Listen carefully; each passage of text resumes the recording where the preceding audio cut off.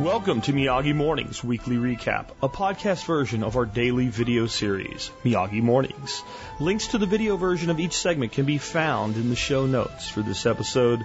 These recap episodes are part of the Survival Podcast feed, but are numbered independently as a special weekly edition of our show in all podcast feeds.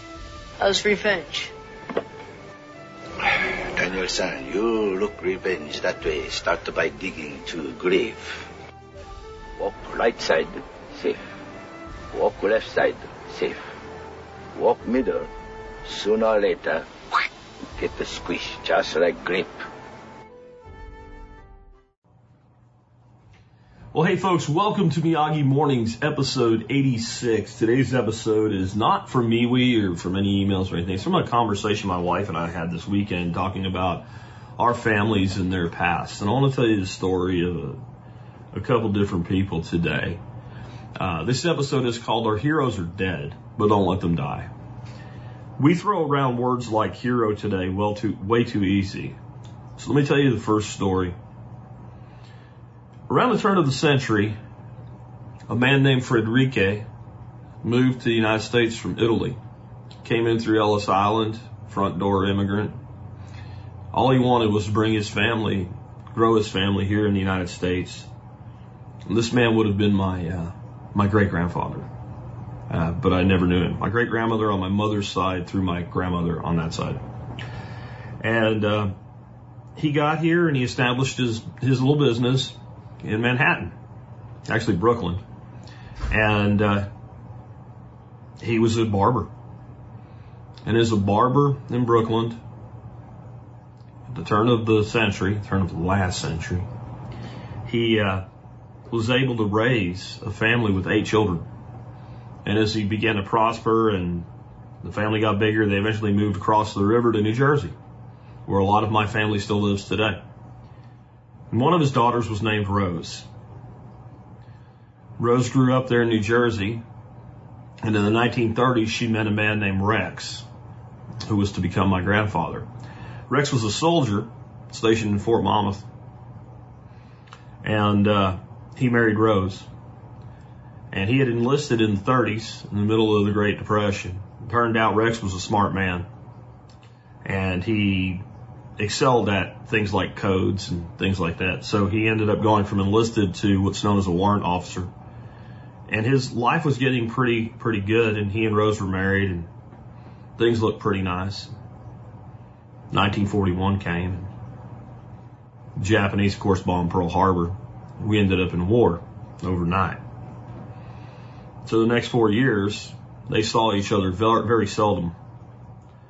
And he spent most of his time in the Pacific Theater, where he was aware of things like the Manhattan Project, when most people weren't. And eventually the war ended and he got to come home. And he decided he wanted to serve his country for as long as it made sense to. So he spent 30 years in the Army, retired as a CW-4. But along the way before that happened, this is the part of the story I really want you to think about, because I'm sure there's many stories like this, and I just don't know them. I was only told so many things. In the early 60s, we had a thing called the Cuban Missile Crisis. And Rex and Rose they were in Lebanon. By then they had 4 children of their own. And being a intelligence officer, of course, my grandfather Rex knew a lot more than most people did about how bad things were and how close we really were to the skies lighting up and life as we know it, or all life possibly, ending on the planet. Did they hide? Did they run? Did they go down in the basement? They knew where they were. They had no hope of survival. The boys, there's 2 boys, 2 girls were their children. They were a little bit older and had some inkling of what was going on, but they sheltered them as much as they could. And the night that they really thought it was all going to go down, the night that everybody thought it was all really going to go down, they put the kids to bed. They took a bottle of wine. They went up on the flat top roof of the apartment that they had. And they figured if it was going to go out, they'd sit there and hold each other's hands, and they would wait. And they'd let it happen. There was nothing they could do, and they knew it. So they had a glass of wine and spent time with each other and sheltered their children from the knowledge that it might be the last night they went to bed. That's pretty amazing to me. And I sit and I wonder at times, am I worthy of that legacy? I have people in my audience tell me I'm a hero to them. And I'm like, we might be cut from that cloth, but we're a long way from where it started. We have people today that are hiding from basically a bad cold. They're in their 20s. They're in perfect health. They have no physical risk whatsoever, and they're terrified. These people had a glass of wine and some cheese and watched the sky on a night when the nuclear war might have started. I'll tell you another story. Also a gentleman named Fred. Not Frederique, though. Freya, I think, is how his name was in Dutch. He was my wife's father. And his father was named Andre. They lived in the Netherlands in the middle of the Nazi invasion. And when the Nazis invaded, they threw them out of their house. But her grandfather, Andre, was a police officer, was a police chief in the town. Well, they left him in power. They threw him out, but they left him. They left local authority in place to help maintain order. Well, he and the entire family promptly joined the underground. And eventually the entire family was broken up and split up. And her grandfather, Andre, was eventually caught. He was running under a code name as a leader in the underground, and his code name was Cappy Marie. So the Nazis knew this Cappy Marie was out there, but they were looking for a woman. Well, they finally found him, and they threw him in a concentration camp. And his son was in his early teens, like mid-teens, like 14, 15 years old. This would be Dorothy's dad, Fred. And he continued to work with the underground. Risked his life, was arrested, was being taken to a courthouse to be executed. And if not for a German soldier taking pity on him and saying, I'm going to pretend to get sick, and when I say I'm sick and I fall down, you're going to run and keep running and don't look back. That's how he survived. Then a German soldier thought, this kid doesn't deserve to die. And of course, when he was told to run, he didn't know if it was a real chance to get away, or was it a trick? Was it an excuse so that this guy could shoot him? Happened all the time. It's the only play you got. Because if you go into that building, you're not coming out. Or if you do, you're heading to a ditch to get shot in the head. But he managed to get away. He continued to work with the underground. And eventually, the Allies came and liberated his country. At this point, he was 17 years of age, I think, around there, 16, 17, something like that. No one would have thought any ill of him had he just said, okay, I'm done. There was plenty of help and support once we liberated the Netherlands. Instead, he joined the Dutch Marines as they reassembled them. And he actually was taken on a ship across to the United States and went to Marine boot camp here in the United States, and then went back, served 5 years. By the time that was all over, the war was pretty much over in Europe. Some of his folks he was in boot camp with went to the Pacific to continue the activities there. Some of them died. But the reason he didn't go, remember Andre? So Andre was in this concentration camp. He was a 6-foot-tall man. He weighed under 100 pounds the day the Allies found him. He managed to come back to health, and he managed to come to America with his family. Well, there's more to it than that. On our wall hangs a picture of Andre receiving the Medal of Freedom from Dwight Eisenhower. And that at the time was the highest award a civilian could receive. And it meant something, not like today where the Presidential Medal of Freedom replaced it, is now given to actors and comedians and political sellouts. That's when it actually meant something. But what happened was the Germans came and they took a priest. They took a priest from the cell with Andre. And the priest had made a rosary out of strings from a mattress and a little piece of wood that he carved. And they told the priest, we're taking you to shoot you. And they told Andre, we're coming back tomorrow. You're next. You're getting shot tomorrow. The priest gave the rosary to Andre and said, take it and pray, you're going to need it. And the next day, instead of death, freedom came. And when they found him, they knew who he was. They knew the risks that he took, the lives that he saved, the sacrifices that he made. And they said, you can have anything you want. He said, hold on. I want my son. And I want to go to America. These were heroes. They faced death. And they believed in something. Don't fool yourself. None of these people today that are out there virtue signaling are worthy to shine the shoes of these people who have passed on. These are our heroes.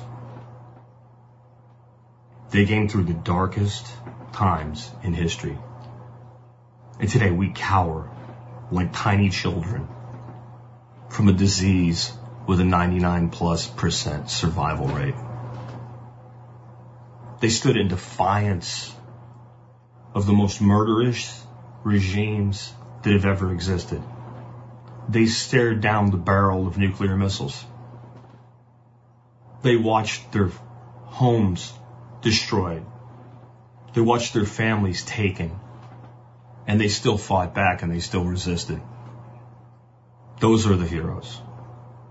They may be dead, but don't let them die. Sorry, this one was a little hard to get through. But tomorrow I'll be back with a totally different subject. But after the conversations I had with my wife this weekend, I just felt this story needed to be told. And I just asked the next time you're willing to act in fear, the next time you're willing to capitulate, the next time you're willing to give in, to understand these are 4 people, Rose and Rex, and Andre and Fred, and their entire families. Rex's sons went on to serve in Vietnam and Korea. Fred's whole family risked their lives as part of the underground, smuggling paperwork, helping people get out, smuggling uniforms. That's what he got arrested for. That's what Fred got arrested for. He's 14 years old with a suitcase full of Nazi uniforms so that the underground could use them. These people didn't blink. The guy gets his whole country liberated. Doesn't need to do anything anymore. Says, I want to join the fight. We're pathetic. As a society today, we're pathetic. We're pathetic. Grow a spine, America. Grow a spine. I'll be back tomorrow with something different. Hey, folks. Welcome to another episode of Miyagi Mornings. I think this is 87 times we've gotten together for these morning chats. Today I want to talk to you about systems on your homestead, but a little bit differently than we usually do. And I think this is the place where it breaks down. I know it has for me, and I'm trying to kind of, as I've let things go a little crazy with how much I've done, start linking everything back together, which would be the right way to do it from the beginning. But when you're kind of a mad scientist about what you're doing, it's easier to have this problem. And I know many of you, maybe you're not all mad scientists, but you have multiple systems, and you might struggle with managing your homestead. And I think this maybe will help you with that. So here's where I'm coming from. Everything that you do that involves more than a couple parts, a couple design elements, that you purposely put together is some sort of a system. So if you're a chicken or a duck keeper, you probably have a system for that. You have a housing area, whether it's a containment yard, an actual house that they get closed in at night, some way that you protect them from predators. You have a schedule that you keep when you go let them out. You have a way that you feed them. You have a way that you provide them with water. Maybe you do a coop and run, a coop and double run. Maybe you do free range. Maybe you do tractoring. But one way or another, there's a system that you run your chickens by. But conversely, you probably have a system by which if you keep dogs around your homestead, you know, as companionship, pets, security measures, all of those good things, there's a system for how you manage your dogs, a way that you feed them, a way that you water them, a way that you groom them, a way that you make sure they get enough attention because they're not a chicken. They're an animal that, you know, cohabitates with humans. It's pretty much been bred over centuries now to be a companion to humans, so they need that. And then you've got a garden. Well, you have a way that you manage it over your winter season. Either you garden through, or you cover crop, or you tarp it, or something like that. You have a way that you start your seeds, a way that you plant your new plants every year, a way that you harvest, a way that you manage the harvest as it comes in. You have transitional periods where you go into summer, into fall, and winter. And there's the whole system by irrigation, fertilization, etc. There's a system there. And what happens is, and you can keep going, right? If you have a wood shop and you build things, either as part of a side hustle or for your own use, you have a way that you lay out your shop, and et cetera. And so there's just almost endless systems. And what I think we need to do to get our systems working for us instead of against us is we need to basically classify them. This is a system that needs to be managed daily, weekly, monthly, or as needed. Those are your your four big classifications there. And then you need to determine within those frequencies what needs to happen. And then you need to look at them. So a great way to do this, if you have a big whiteboard, would be a great way to do this. Some things to me just work, and I'm old, I understand, so many of you have like software or app management tools or something that maybe this works better for you. But for me, for this kind of thinking, because it's not, see, to me, software is great for things you already know. I want to do this, then this, then this, then this, then this, like task management software or task management apps. Maybe that's a good place for this to go next. But when you're trying to create the connections and the process flow, going old school engineer here, you take that big whiteboard and you start listing your systems. And then you start listing your frequencies. This is a daily management system, a weekly management system, a monthly, or an as needed. And then you list all the things that need to happen in that management process. And you'll find some of your processes or some of your systems will be systems that require daily management. There are things that happen every day, but then they require weekly management. They require monthly management, right? And then they require as needed. Now, what would be as needed? Like if you had a shop or something, it's pretty obvious. If you only use it when you need things, well, that's as needed. But if you have an aquaponics system, there are things that happen that break and need to be fixed. And then that leads to like a parts list and a procedure for when this thing fails. This is its backup, and this is how I repair it. And once you get all that down, then you can start to say, okay, where is all this stuff located? What time of day is best to do this? You can start linking them together. You come up with a process flow that this is where I should start my morning management and where I should end it. And this is how these things are connected. And if you do that, you'll find that a lot of shit that you let go way too long, because I know I do this. Like I'm constantly doing things on an as needed because they're not listed on a, monthly management. One example is I have a aquatic system that will eventually I'll go out there and I'll see water levels not where they belong, and the pump is just not running optimum. It's running too slow because it's clogged up with sludge, or one of the return pipes is clogged up with sludge. So I have a way that I deal with this. I just clean the pump, and I hook up an air compressor to that return line with a little adapter I made, and I blow 40, 50 pounds of air through it, and that cleans it out. Well, if I do that once a month, I never walk out there and find the problem because it's preemptive. So that's one of the things I need. And then you got to figure out, okay, so when do I have time to do this extra thing that's not part of the daily or weekly routine, right? This monthly or as needed thing. Because then there's other as needed. As needed is not always something broke. Sometimes as needed is you just realize, hey, even though this isn't on the schedule, it needs to be accelerated, right? So you kind of figure out where are the places in my week and in my month where I have the extra time to see these needs. And then you can build out a complete process flow for yourself. And I know that sounds like overkill, and it's one of those things we don't do it, and we know we should. And we just kind of like every day go do what needs doing. We usually end up with a few things becoming a natural process flow. You have to give your living creatures food and water every day. So you are forced into that process flow. But there's so many other things that could be weekly, right, or monthly that we just end up, it's working, I don't have time today. If we create this schedule, then it puts us, we wake up on this particular day and we can look at that schedule. Here are the things that I need to do on my homestead today. And then we can look at them and say, here's the process flow I've developed, and then these are the things outside the process flow. These are the things that require a different type of attention. They're not daily, right? So we got our daily process flow, and then we got our weeklies and our monthlies and our as neededs that come into them. And then we can look at those and we can prioritize those. We'll see if I don't fix this, something's going to die. It just became a number one priority. So then we go through our process flow and then we go through our priority list. And that way, if anything falls off of the work ends or of the weekly or the monthly, we can just bump that to the next day. And since it wasn't a level 1 priority, it's a level 2, if it can make it a second day, it's a level 2 priority. If it can't, it's a level 1. If it's that much of a level 1, it may actually go before routine maintenance. It depends, right? But once you get that in place, it becomes really easy to manage everything. And this is the macro system that interconnects the micro systems. And guess where this comes from? Business. This is how you manage a business. You just got like some MBA level instruction on how to manage a business. You just take that process, and that's you go into an office, you got 50 employees. Well, then if you're a manager of those 50 employees, that's exactly what you should be managing.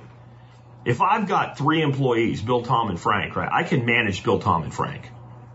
I can micromanage them if I want to. I can go, I don't want to, but I'm firing you if I have to micromanage you, by the way. But I can go and check on each one of them, let's say every hour, make sure that they're doing what they're supposed to be doing, and make sure they don't have any problems. And if they have any problems, it can either help them figure it out or correct the problem for them or put them in touch with who can or teach them how to use friggin' Google or whatever they need to keep going. If I've got 50 employees, I'm way past the ability to do that.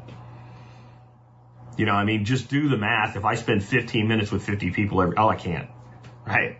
It just doesn't work. Like, that's 4 people an hour, 8 hours, 32 people. It's not going to work, is it?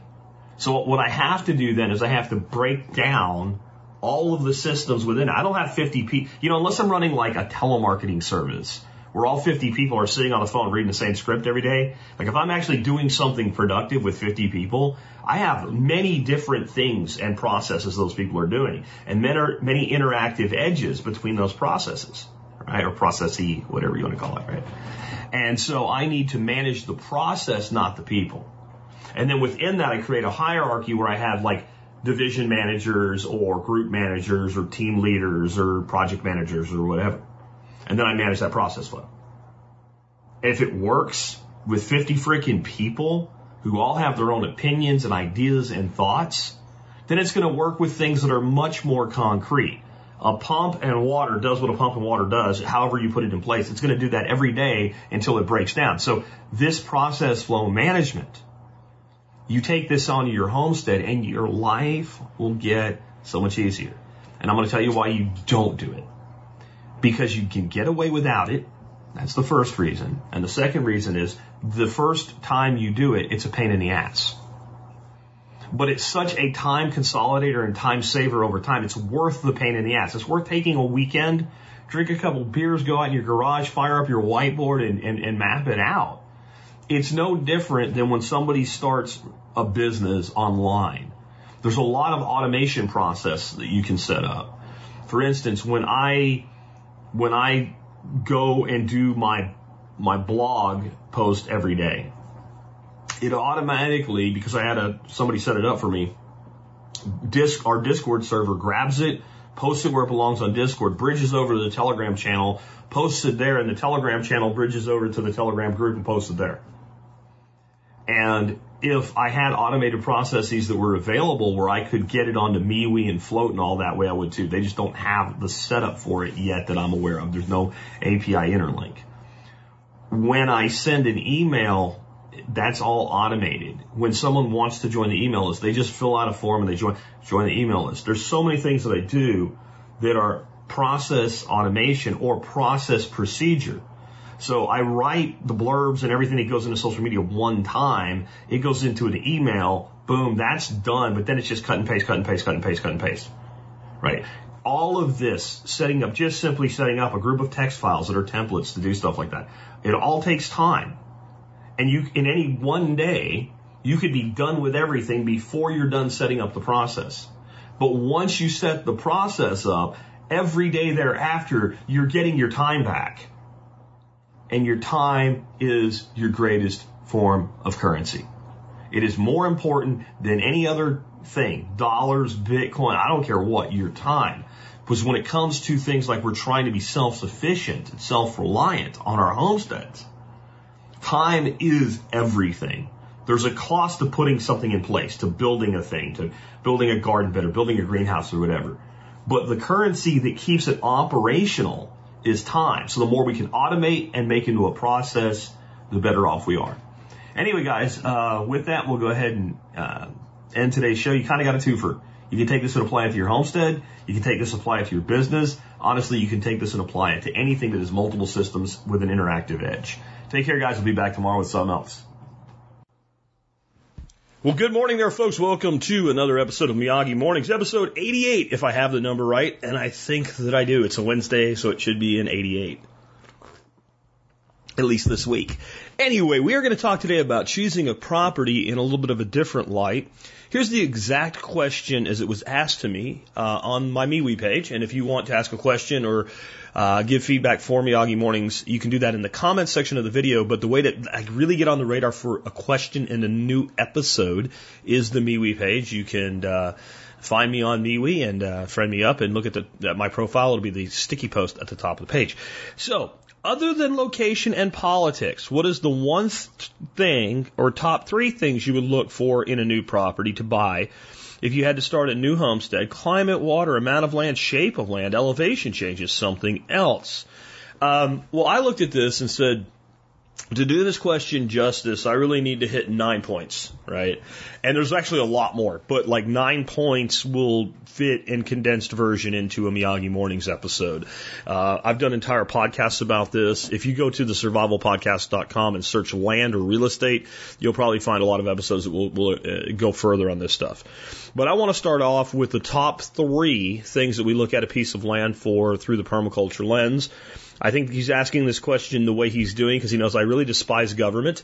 And I think the more local the government, probably the more oppressive it is because all they can do is add to what other governments do. So even though I'm not going to really talk about it, HOAs, POAs are the devil, right? Do not move to a place with an HOA or a POA. You do have to look at politics.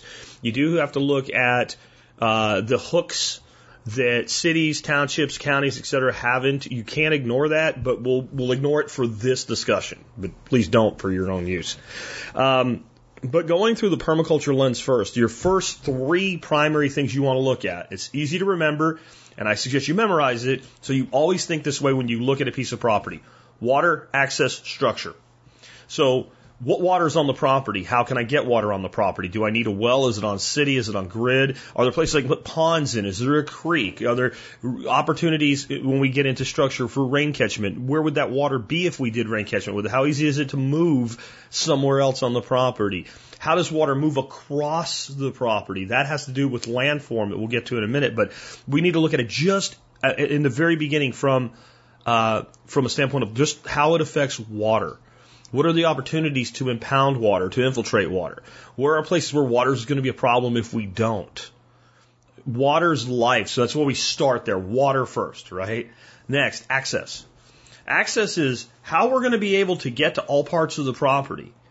So some properties, being really steep, might be difficult. We want to take our roads as close as we can to contour and only make elevation changes in very conservative and careful ways. We want to look at, is there a reason we can't access the property from the rear of the property? Are we okay with that? Even with making a decision about buying a property, we want to start from this access issue because what we do not want to do, we do not want to design access out of a property. We want to make sure we maintain access. So we're going to be looking, how can we move people, vehicles, and things across this property? Now, if this is a quarter-acre property in the suburbs, that's not as big a deal. But as you get into more of rural property, even small acreage, couple, 3 acres, you really want to look at access. You might realize, this property is great, but I am going to need something beyond shoe leather express, like we used to call it as a kid, to get to the back of the property. And this landscape is brittle enough. I really don't want to be driving my truck back there. So that means this is going to necessitate something like a UTV or a small tractor or something like that. And then you have to think about that in your budget, right? So access. Next, structure. Structure we look at in 2 ways. What are the existing structures on a property? Everybody kind of already does this. But I think a lot of times people don't really think about how those structures will interplay with the total grand plan. So the structure everybody focuses on is the house. And we do want to look at the house. And if we're thinking about retrofitting things for energy efficiency, like obviously a house that is south facing is going to be easier to put some big old windows in the front of and get thermal passive heat gain in your winters.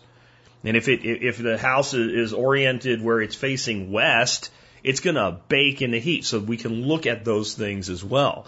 What's the condition of the structures, et cetera. But we want to look at outbuildings. Because outbuildings play right back into what I already talked about. If we have a great big outbuilding, if there's a roof on it, water, catchment, right? So that's part of it. Where is that structure located? What can we do with that structure? What do we want to do with that structure? Everybody's like, well, it's got a great big building on it. Okay, what are you going to do with it? Maybe there's another property with a building that's better suited to what you want. And maybe that building is considered less valuable by a property assessor, so you're going to pay less for it. So think about water access structure. Moving on. These are more in general, but I also look at everything through the permaculture lens. That means everything I look at, I say to myself, how does permaculture design science apply to this? And I mean that when I evaluate a business, not just land, but definitely with land. So the next is the land shape. Land shape is critical because land is generally priced by the acre, one way or another. Like all things being equal, you'll pay more for 5 acres than 3. And unless land is really funky in the way it's shaped, it won't get you a discount on it. And, excuse me, must be COVID. Anyway, so you won't usually get land on the cheap just because it's not really ideally shaped unless it's really stupidly shaped, and then you really don't want it. But here's what I mean. Let's say you gave me a choice between 2 properties. And I actually had this choice when I chose the property I'm on right now. I can have 8 acres. But I can literally stand on the back property line, and even with my busted ass shoulder from all my injuries, I can gently throw a baseball and hit the road. Because it's just a narrow, long strip. Or I can have 3 acres. It's also rectangular, but it's really deep and long. I chose a 3-acre property. It was much more suited for what I wanted to do. The 8-acre property we looked at was very narrow, very long, had a house on one end, and had this long-ass strip. There was a cornfield behind it and a road in front of it. Not a whole lot of opportunity there. It's kind of like owning the damn strip between a road and somebody's house is how it felt. And so shape is really important to me. My preferred shape of a property is going to be mostly square. The squarer it is, generally, the better it's going to lay out. And that allows you to locate, we're talking about access and structure, to locate a house, if it's not already built, a little bit far enough back to where we don't feel like we're looking at the road every day, and we have a good position kind of central on the property, depending on landform. We may actually choose to put the house not so centralized, but if it's square or rectangular with reasonable depth in the rectangle, then even if we're going to be like up on the north corner or whatever, we can be back enough from the property line with the structure to see less of our neighbors or other things that we may not want to see. So shape is a big thing to me. I don't like narrow strips. I don't like weird trapezoids, things like that. You end up with this property that it says it's 20 acres, but it's got a pretty good decent hunk here, but it's got a very long, unusable thing going on.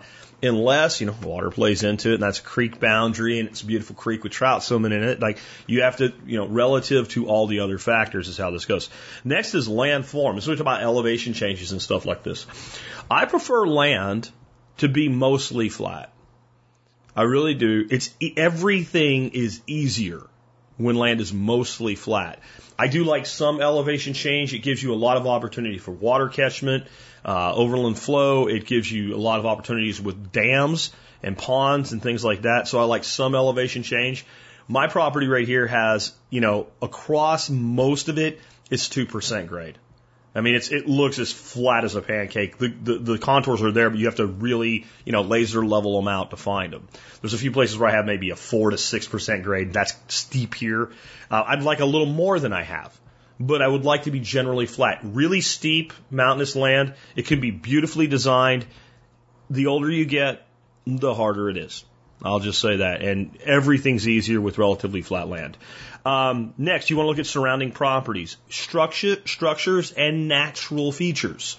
And think about scale of permanence here. So if you have you're on the north side of a big hill in the northern hemisphere, and you're going to get very little sunshine, that hill or that mountain, that natural structure is never going away. It's there forever. You can't change it.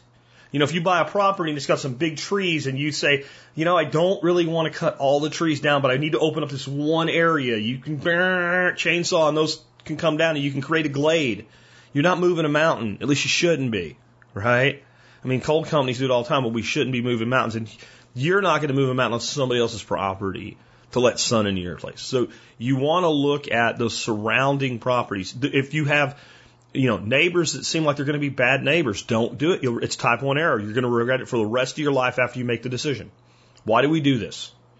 You need to look at everything that's immediately around the property. Are there things there that you think you can live with, but you probably won't want to?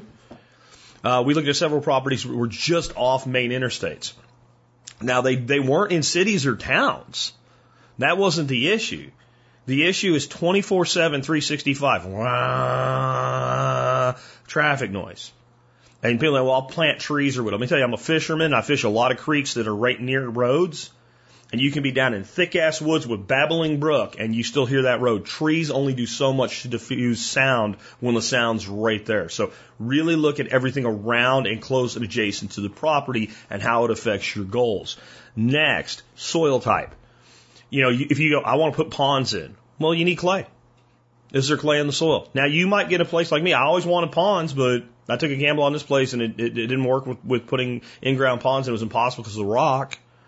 Right? But everything else was so much a better case for it that I wasn't willing to not buy it for that. But if you really want to put ponds in, either you have the ability to dig a hole, because in rock it's difficult if not impossible, and then if you have all sand, you're going to have to import clay.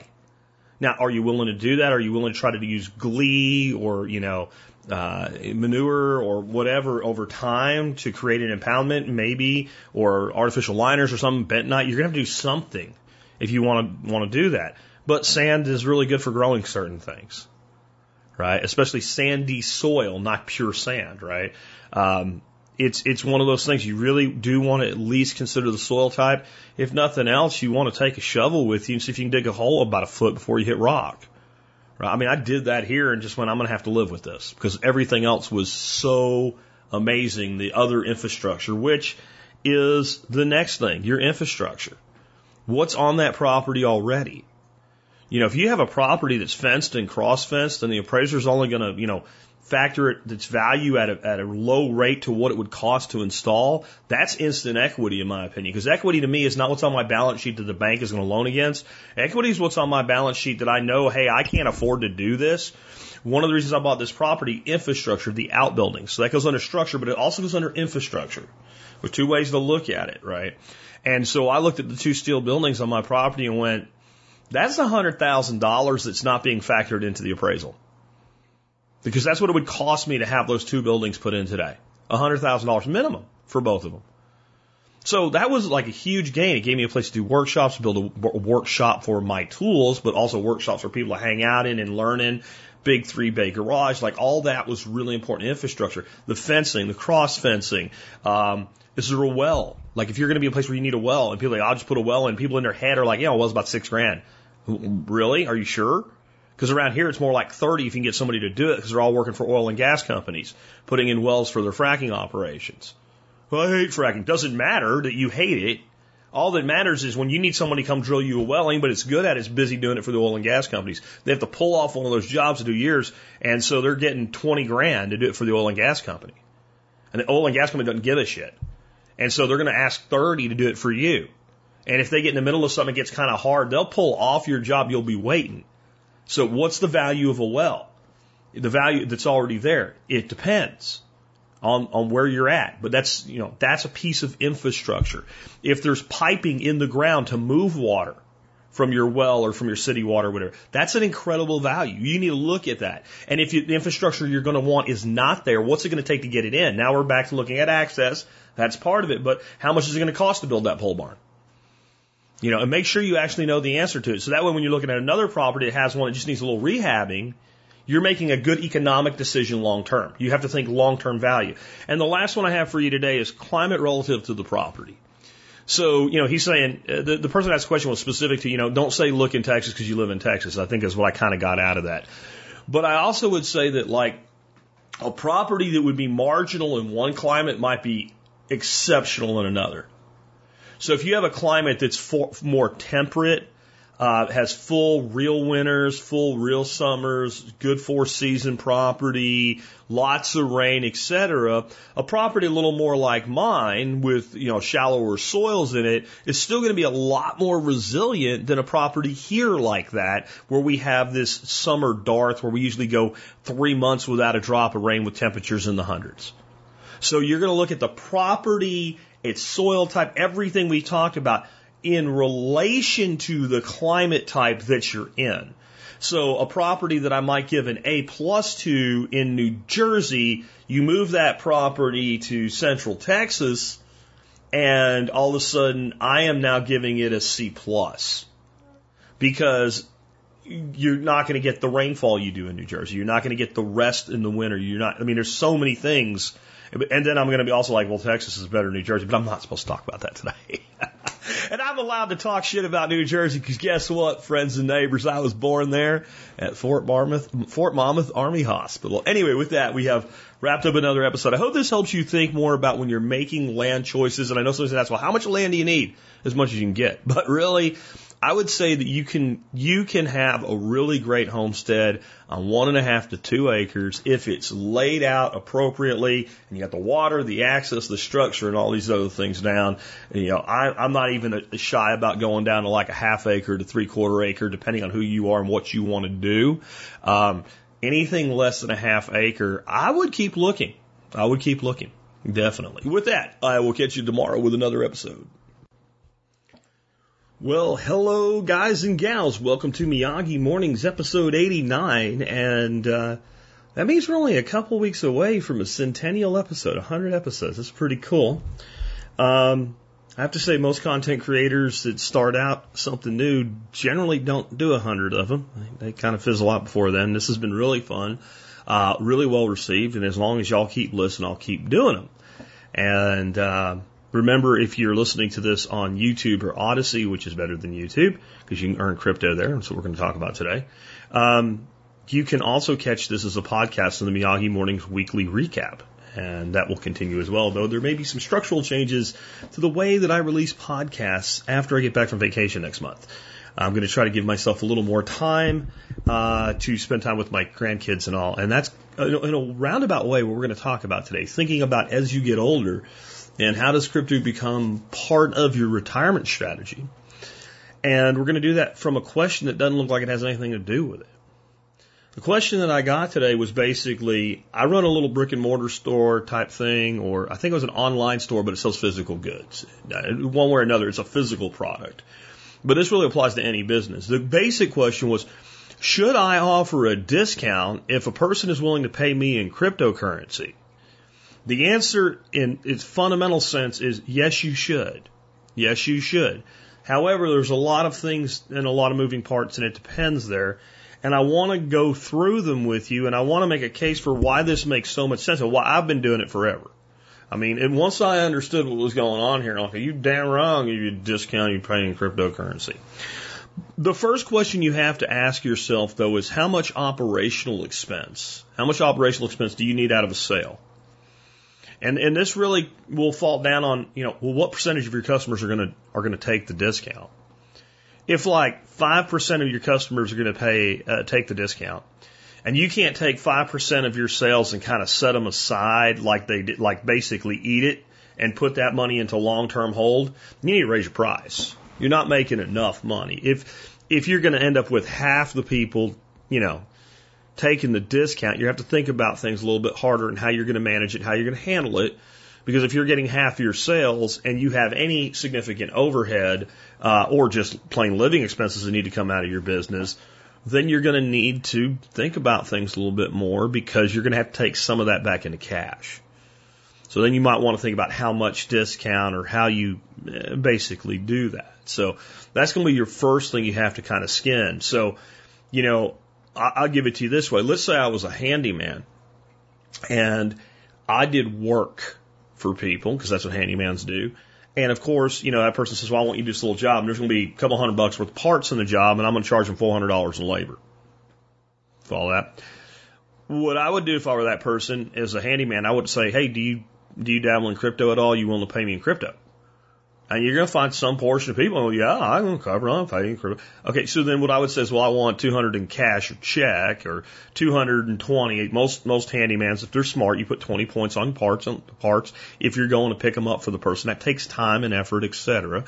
So, you know, 25% on the parts, and I need that in cash. And I'll do the labor portion at a discount of 10%, 50%, whatever you want to do if you pay in cryptocurrency. That's another way to do it, because the outflow, like your labor is spent, and that, if you look at the thumbnail in today's video, it is from George Clawson's book, The Richest Man in Babylon, and I'm going to read it so I get it exactly right when I'm quoting somebody. I found the road to wealth when I decided that a part of all I earned was mine to keep. You just need to see the money you take in cryptocurrency as that form of money. This is why I think crypto has been so strong, and especially Bitcoin. And Bitcoin is where the majority of your holdings should be. There's some altcoins that are interesting, but the majority of your holdings should be in Bitcoin. If you're doing what you call a capital sweep, where you have excess money, and I don't want this to get eroded by inflation. I just want it to go away and be there for a long time in the hardest digital money that exists. That goes into Bitcoin, right? And what I love about Bitcoin is people don't want to spend it. People don't want to spend it. For the first time in the history of this country, certainly in the history of this country that I've witnessed in my live years, people are actually saving money for real. Crypto's making people understand that there's a value in this. And part of what you need to understand looking at crypto, if you're one of these people that still doesn't understand it, is that the way they've designed money from the Federal Reserve is so that you will spend it, and so that you will borrow, and so that you will spend money you don't have, and so that you will work forever. It was designed to make you a hamster in a wheel that has to run for his little nibblers every day, and that every day you have to run a little bit harder to get the same amount of nibblers with a little bit less calories in them. This reverses that. That's why we do this. So that's the first slide. Next is, which cryptos should you be willing to accept? The answer is all of them, sort of, maybe, but maybe not. So here's how I do this. If the crypto you want to pay me in is some crypto I have no interest in, I don't want to hold it, I don't want anything to do with it, but it's on any of the exchanges I have accounts at, especially what's called a no KYC exchange, which means my social security number and government issued ID and all is not on that account. If it's there, and I can convert it to Bitcoin, I'll take it. If I can convert it to Bitcoin, like the two that I'm really interested in holding right now are Bitcoin and Pirate Chain. Pirate Chain is totally private. If I can convert it into either one of those, yeah, I'll take it. Now, so this is where you get opportunities to upsell as well. I'm going to kind of combine that in this bullet point. So I sell a membership for $50. I offer a deep discount if you'll pay me in cryptocurrency, right? But you got to buy 3 years instead of 1 year to get it. So you can either pay $50 a year or $100 for 3 years. Now I have no big material cost in the delivery of that service. I don't have, I have a hosting bill and all that. It's a big hosting bill. When you run a podcast with 250,000 downloads, my hosting bill is over $800 a month to run a dedicated box and bandwidth and all that. So there is a cost, but that cost is pretty fixed. If 100 extra people join that membership program next month, my costs don't go up with it. There's no physical product to ship. So that lets me put in that large discount. And I do that specifically because especially when that person wants to pay in, Ethereum or Dash or whatever, I want them to do the $100 because that's going to meet the minimum deposit threshold on most of the accounts or most of the exchanges, so that I can just give them an address to an exchange account and immediately flip it into something I want to hold long term. So you want to think that way too, because people are like, well, they wanted to pay in, blah, blah, blah coin, and I don't really want that. Do you have an exchange? Yeah. Is it on there? Yeah. Will it meet the minimum deposit requirement? Yeah. Okay, do it. So that's how I handle that. How should you take crypto? Again, it depends. If you are running a really kind of slicked up e-commerce store and you sell a lot of stuff, you should probably use some sort of a plug-in. There's a lot of them. I don't know anything about them, so I won't recommend any. I can't remember the name of the one, but we did find one. I had a freaking bug in my ear there, but I didn't get him. Yeah, I can't remember the name of it, but I'll see if I can find it. If I can find it, I'll add it to the resources I already have in the notes for this episode. And, but you might want to do that because of just ease. Like you ship 20 different products, 30 different products, 50 different products. You don't have time to manually touch it. If you sell one or two or three things, you can do what I do, which is they fill out a form for an order. They say what crypto they want to pay with. They get an email from me saying, hey, you can either do, 1 month or 1 year or 3 years. And here's an address. And then it's very, very private. You see how that works? So it's up to you how you do it. There's lots of ways to do it. You can just get a wallet like Jax or Coinami or Exodus or any good wallet to get started. Just generate an address, give it to your customer. You don't need any high-tech shit, and in some ways maybe it's better if you don't have it. However, maybe you do want this transaction to be completely public. You do want to pay taxes on it, maybe just because of the way you run your business. You may need to make sure that you do. But maybe you can use this discount to your advantage. Now, how would we do that? Well, we have to understand the rules of the game so that we can rape them, not break them. All right? So the rules of the game say that if you send me a Bitcoin or a half a Bitcoin or a tenth of a Bitcoin or a hundredth of a Bitcoin, whatever it is, that is revenue to me, even though they don't call it money. They call it a security or a commodity, right? It's property. It's not money. It's like barter is how it's handled. So let's say I'm selling something and my cost of goods sold on it is $100. And I normally sell it for like $130. Now understand, cost of goods sold might not all be real costs if you know how to work the side of the tax thing. So when we look at cost of goods sold, we have a direct cost of goods sold. That means the direct expenses against it. But then overall, you can pull back and look at the total expenses in your operation and, a burden cost of goods sold, because that includes like the building you work out of and what's the deduction for that. And you might figure out that, in reality, I make $50 on this, but on paper, by the time this is all said and done with, I really make like 30, because some of the expenses are somewhat phantom expenses. Well, whatever that number is, if you can offer the discount where it comes in below that number as a sale. So let's say by the time it's all said and done, on paper, you're making $100 a unit. If you sell, even though you're really making 120, all right, you see how that works? And if you don't understand that, then look into it and figure out how it works. But even if you just really made, you need to make 100 to break even. If you really believe in something like Bitcoin, we'll sell it for $95. You've lost $5 on paper.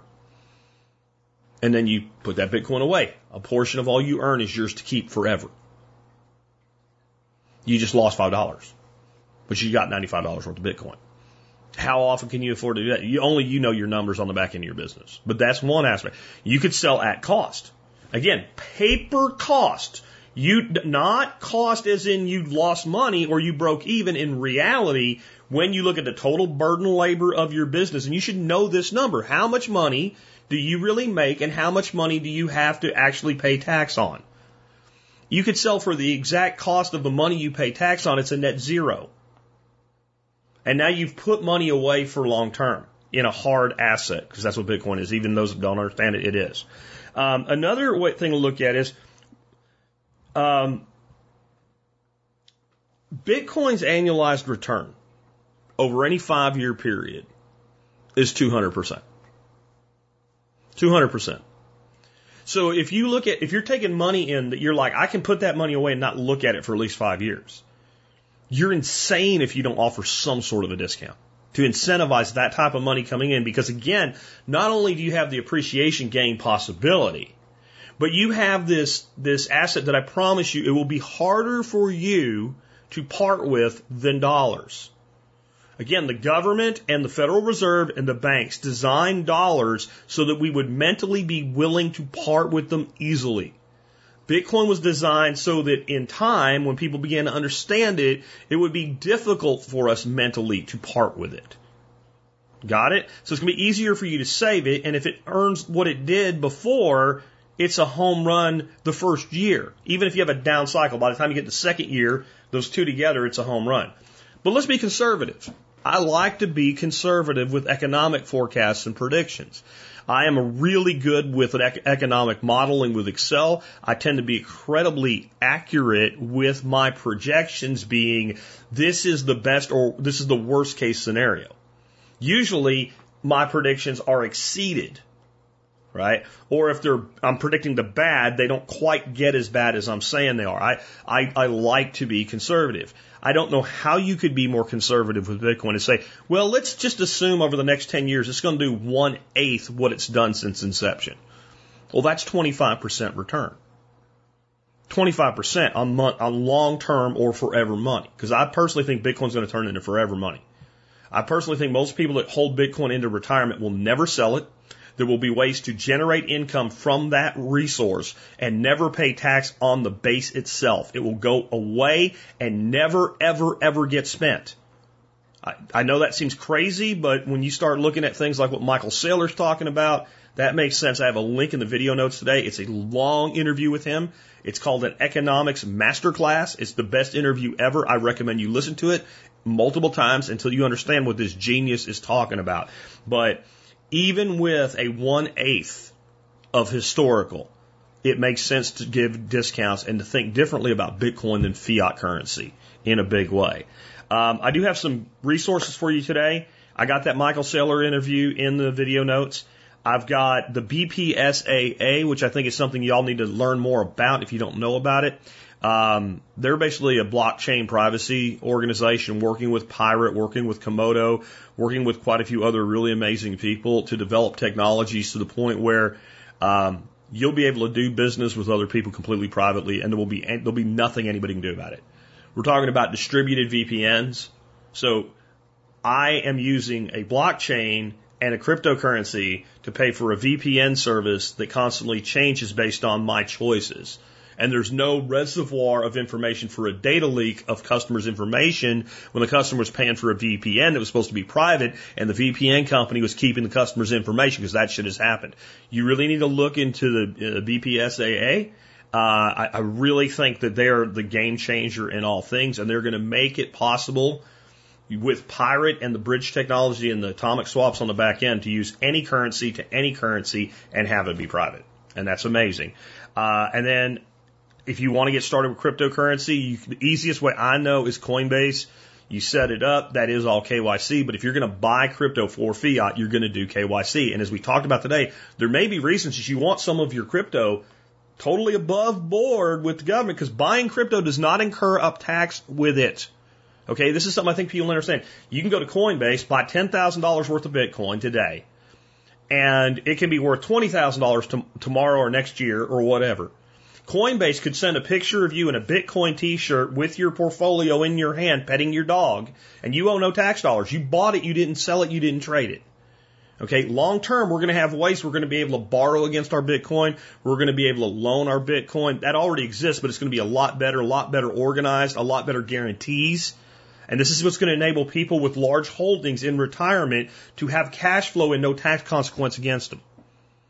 And that is badass. And so if you have hidden Bitcoin, that may be a little more complicated. So don't think that all of it needs to be squirreled away. You just need to be protected. That's security. That's not privacy. And then I have the 3 wallets I recommend, Jax, Coinami, and Exodus. Those are all great starting wallets. I use Jax, but it's because I started with it. If I was picking one today, it would probably be Exodus or Coinami. So I have all 3 of those. I have some security advice here at the end. If you're going to get a wallet on your phone, especially when you're going to get a mobile wallet, this is really, really important. Do not go to the frickin' Google Play Store or the App Store. You're relying on the Google and the Apple employees and all to actually be correct when they approve an app. And sometimes they disapprove apps for no good reason, but other times they seem to approve apps that are not real, that can steal from you. go to Jax.io, or go to Koinami.com, or go to Exodus.com. In your browser, on your phone, select to download the mobile wallet from the actual website that the actual company that makes the wallet hosts. It will open up the app in the App Store either way, and that way you know you're dealing with the genuine article. I've heard of some people being scammed specifically with Jax out of the Google Play Store, I think is where that happened. Go to the source. At that, we are done. We'll have one more episode tomorrow, and I promise, I don't know what it's going to be about yet, but it won't be about cryptocurrency. I try to limit those to one a week on Miyagi mornings. But guys, gals, those of you that are like, I don't want to know, Bitcoin, you're ignoring the biggest economic shift in history. And for the first time ever, consumers can front end the institutions. The institutions are coming big time in ways you can't even begin to fathom yet. The amount of money that is about to pour into this thing will boggle the mind. You have time, but the clock is ticking. Take care, guys. I'll catch you later. Well, hello there, ladies and gentlemen of interwebs land. Welcome to Miyagi Mornings, episode 90, as we head on toward our centennial episode. Today we're going to talk about making decisions. I think I cover parts of this here and there throughout the entire series. I certainly talk about how to make intelligent decisions on the show, but I don't know that I've really kind of broke down a process for this for quite a while. This is probably going to bloody some noses because when I pick some specific examples, you won't agree with me. I don't care if you agree with me. I don't even think you have to agree with me. The reason it'll piss off some people, though, is because when I point out the process, they'll realize they didn't do it. And therefore, your belief or your decision or what you think somebody else should be doing is what we call an article of faith. It's not a rational, sane decision. Let's start out with a big one that's a perfect example of this right now. Should you or should you not get one of the experimental, emergency authorized use approved vaccines? And if you do so, should you take the additional risk of using what is a gene therapy, and was called a gene therapy by the FDA all the way up until this year, or actually last year, when they changed the definition of what a gene therapy was so that they could get the vaccines approved as vaccines. Now, that's all factual. If you're already triggered, what I'm going to tell you is you don't know facts about this situation. And if you were to go and look up the SEC filing that Moderna filed with the Security and Exchange Commission when they wanted to become a public company, talking about the exact technology they used to produce the Moderna vaccine, right now you will see them say that it is a gene therapy as regulated by the FDA. So that is a thing. That's a fact that maybe you didn't know. I will put a link to that document. I believe it's page 19, but if I'm wrong, I'll put which page it is right next to that link where you can go read it. That's an example of something you didn't know. Does that mean you shouldn't get it? No. No, but maybe before you decide to have 2 injections of a vaccine put in your body, you should have known that. Don't you think you should know that? Don't you think you should know what they're putting in you and how it works and why they say it works and like what is the actual success rate when they say it's 95% effective? What does that mean? Don't you think you should know that? I mean, don't you think you should know those things? This is what I'm saying about decision-making processes. The average person, when they make a decision, if you said, look, here's a piece of paper, just a random piece of paper, here's a pen. I don't have a good pen for this. This is a yellow highlight marker. I want you to take this and I want you to sit down and I want you to write just whatever will fit on one page that you actually know about this thing you're making a decision on. If you left the room, played a little Jeopardy music in your head, came back after about 5 minutes, this is what the piece of paper would generally look like. Maybe they would do a little picture of their dog on it. The average person today makes decisions based on what the TV tells them and their personal prejudices and biases. If they're a Republican, they're going to come down on the dominant conservative side of the issue. If they're a Democrat, they're going to come down on the dominant liberal side of the decision. There's places where that actually makes sense. I completely understand why a Republican in general would be against all forms of gun control. At least should be. There's already 20,000 laws. Why do we need another one? That's my position. In fact, my position is all those 20,000 laws, most of them need to go away. But that's a very anchored position. So when someone's a liberal Democrat and they're pro-gun control for some new gun law, I don't agree with them, but I understand why they think that way. Now, there might be in there a lot of assumptions and beliefs that are untrue. I've talked to people on the gun control issue that are like, well, we at least have to have an assault weapons ban. Well, why? Well, they're more powerful. No, they're not. The average deer rifle is way more powerful than the average AR-15. Well, there has to be. The minute when they say, well, there has to be, what they're saying is, I don't know jack diddly square root of F all about this issue, but I've made a decision based on a belief system, not factual knowledge. And you can keep going. You can look at we need to wear masks. Really? Why? Well, the Fauci says so. Okay, that's an appeal to authority fallacy. That's not a rational decision. Here's 12 studies, the first done in 1947, the last done in 2019, that clearly and conclusively show using RCTs, that's a randomized controlled trial, the gold standard for a study like that show mass masking of the public does not work in preventing the spread of viral illnesses. Period. Everybody accepted this until late 2020 or early mid 2020. Everybody accepted that as scientific fact. They changed the dialogue, but the facts didn't change. Now, maybe you can find facts and logic and reason to support your decision for mass masking. Maybe you can. But again, if I give you a piece of paper, those of you that are masketeers, and say, write down everything, not you think, not somebody said, everything you absolutely know about this issue, some of you'd write some shit about some hamsters and cages on it, and that'd be about it. In other words, you don't know why you believe what you believe. Now, I want to be very clear here. You can take the alternate position to me on any of these issues. And any other issue that we go into, is Biden wrong for not interfering with Russia in the Black Sea? Honestly, my gut is, as much as I dislike Biden, I don't want to jack around with Russia and start a conflict over Ukraine.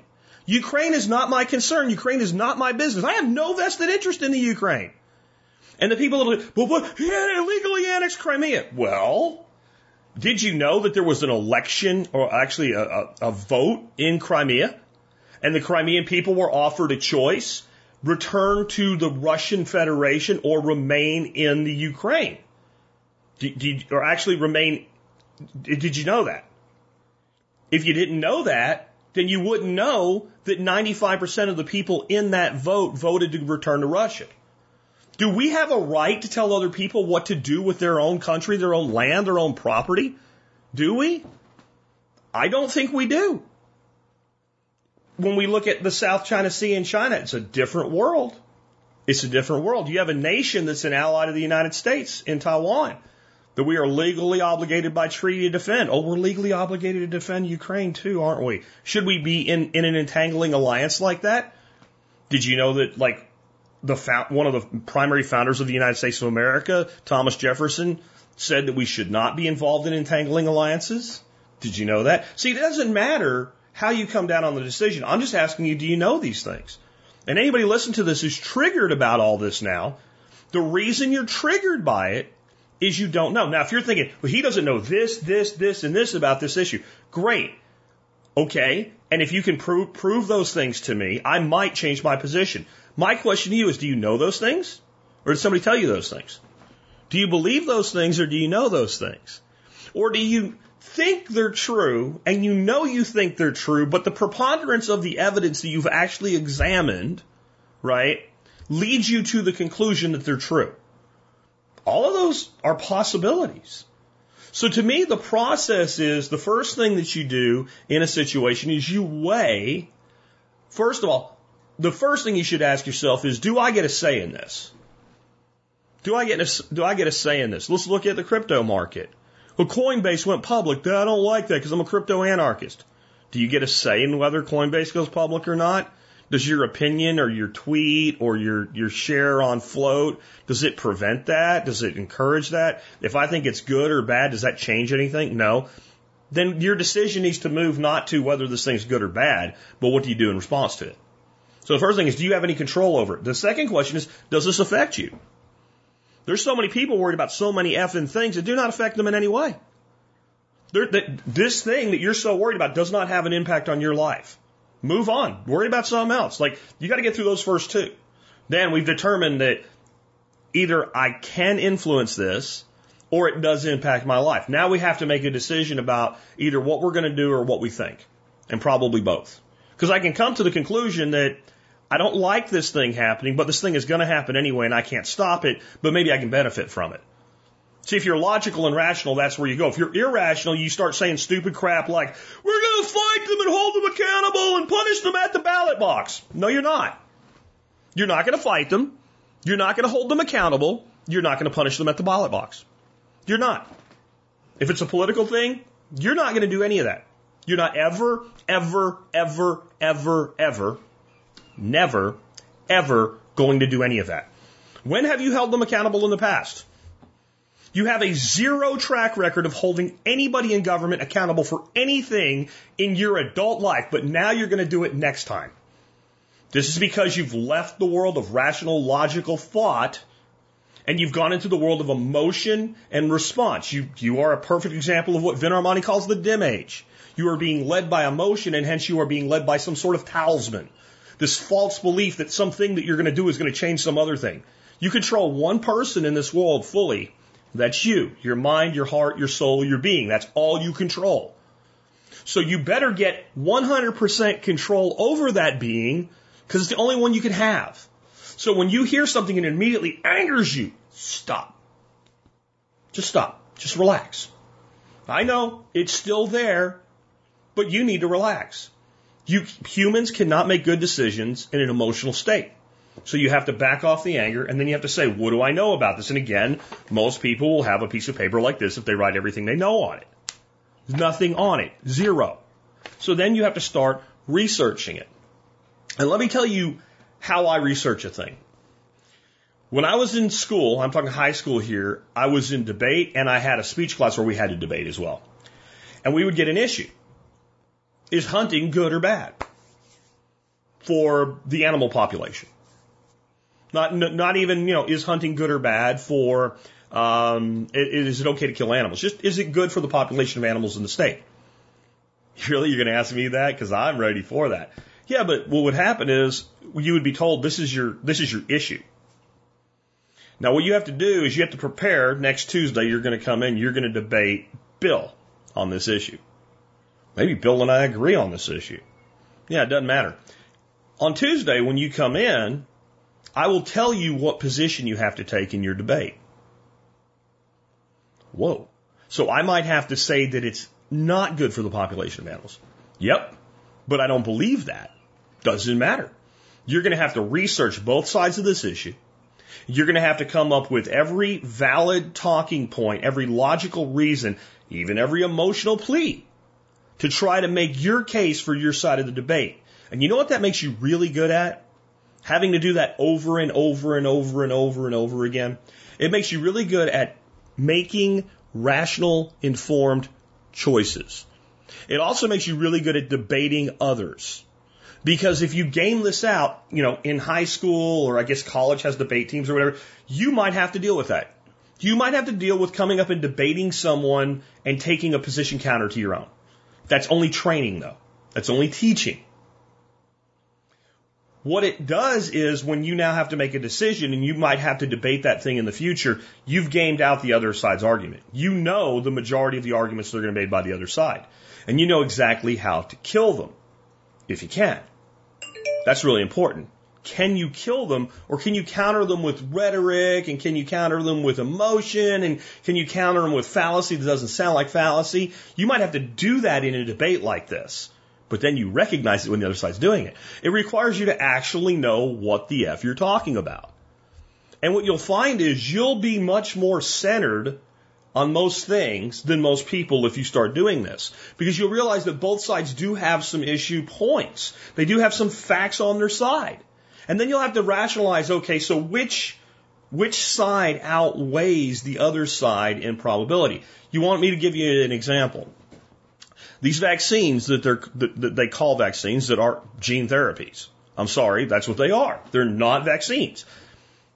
I look at this rationally this way. Are there people that might benefit from this? Sure. Might they work? Sure.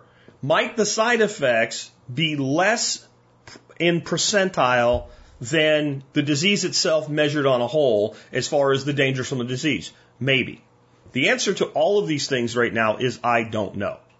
I've looked at the technology, and I think it is fascinating technology to make specific vaccines for fighting things like specific cancers. In other words, Bill comes in, Bill has cancer XYZ. They actually use Bill's own material to build a vaccine that will help. It's not really a vaccine, though, is it?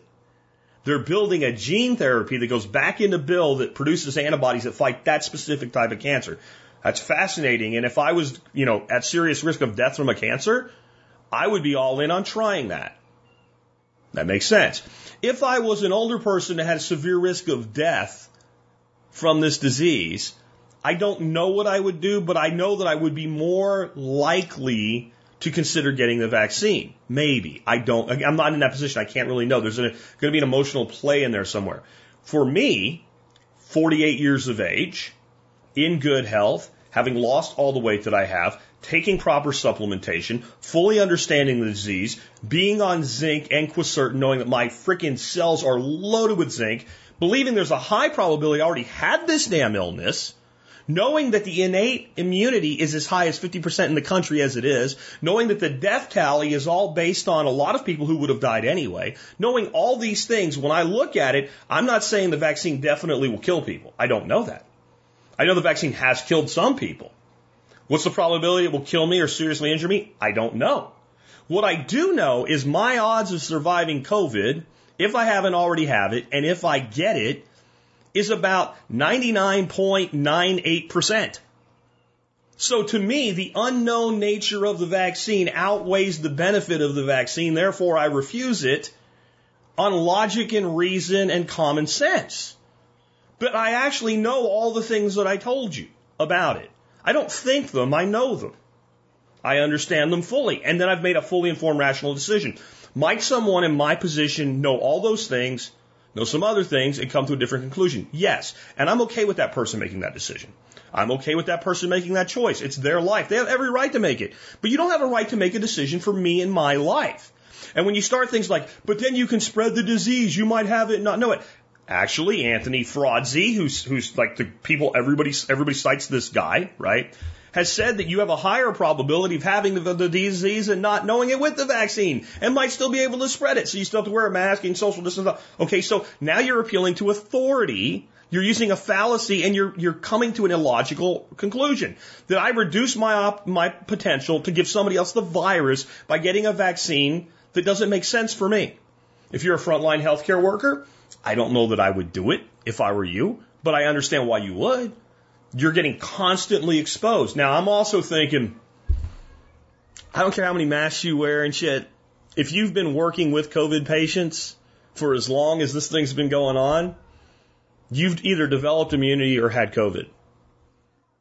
Or you've developed immunity by having COVID at such a mild rate that you didn't know it. I don't think you're going to see many more frontline workers who have been working with COVID patients for months come down with COVID. It's called natural immunity. Natural immunity is a thing. I'm sorry if you don't like it, but it is. There's so many things packed into that decision. And I probably shouldn't even have brought it up. I probably shouldn't have made this part of what we were talking about today because I should have stuck this to the process. But to me, we have to put the process to work in a place that's controversial to really see how it works. So we figure out all the information that we can know, everything that's knowable. We figure out all the things that are like not knowable, but the preponderance of evidence is X. And then we put those two things together and we do a risk-reward ratio or a does it matter ratio or does this benefit me ratio for ourselves, and then we make a decision. And you know why most people won't do it? Because they're fucking lazy. That's why. Some of you listen to this, I don't want to do all that. I just want somebody to tell me. You know what? If I'm buying a car, I'm picking between two models, and I know a guy that's an expert in cars, I'll call him up and say, hey, should I get car A or car B? And I'll really most likely come down on whatever he says, especially if he tells me why.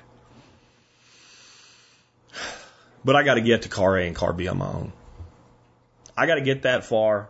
I got to know what I want. Because you call up a guy that knows a lot about cars and say, well, what car should I buy? He's going to say, well, what do you like? What are you going to do with it? Like, you have to make a lot of these decisions for yourself.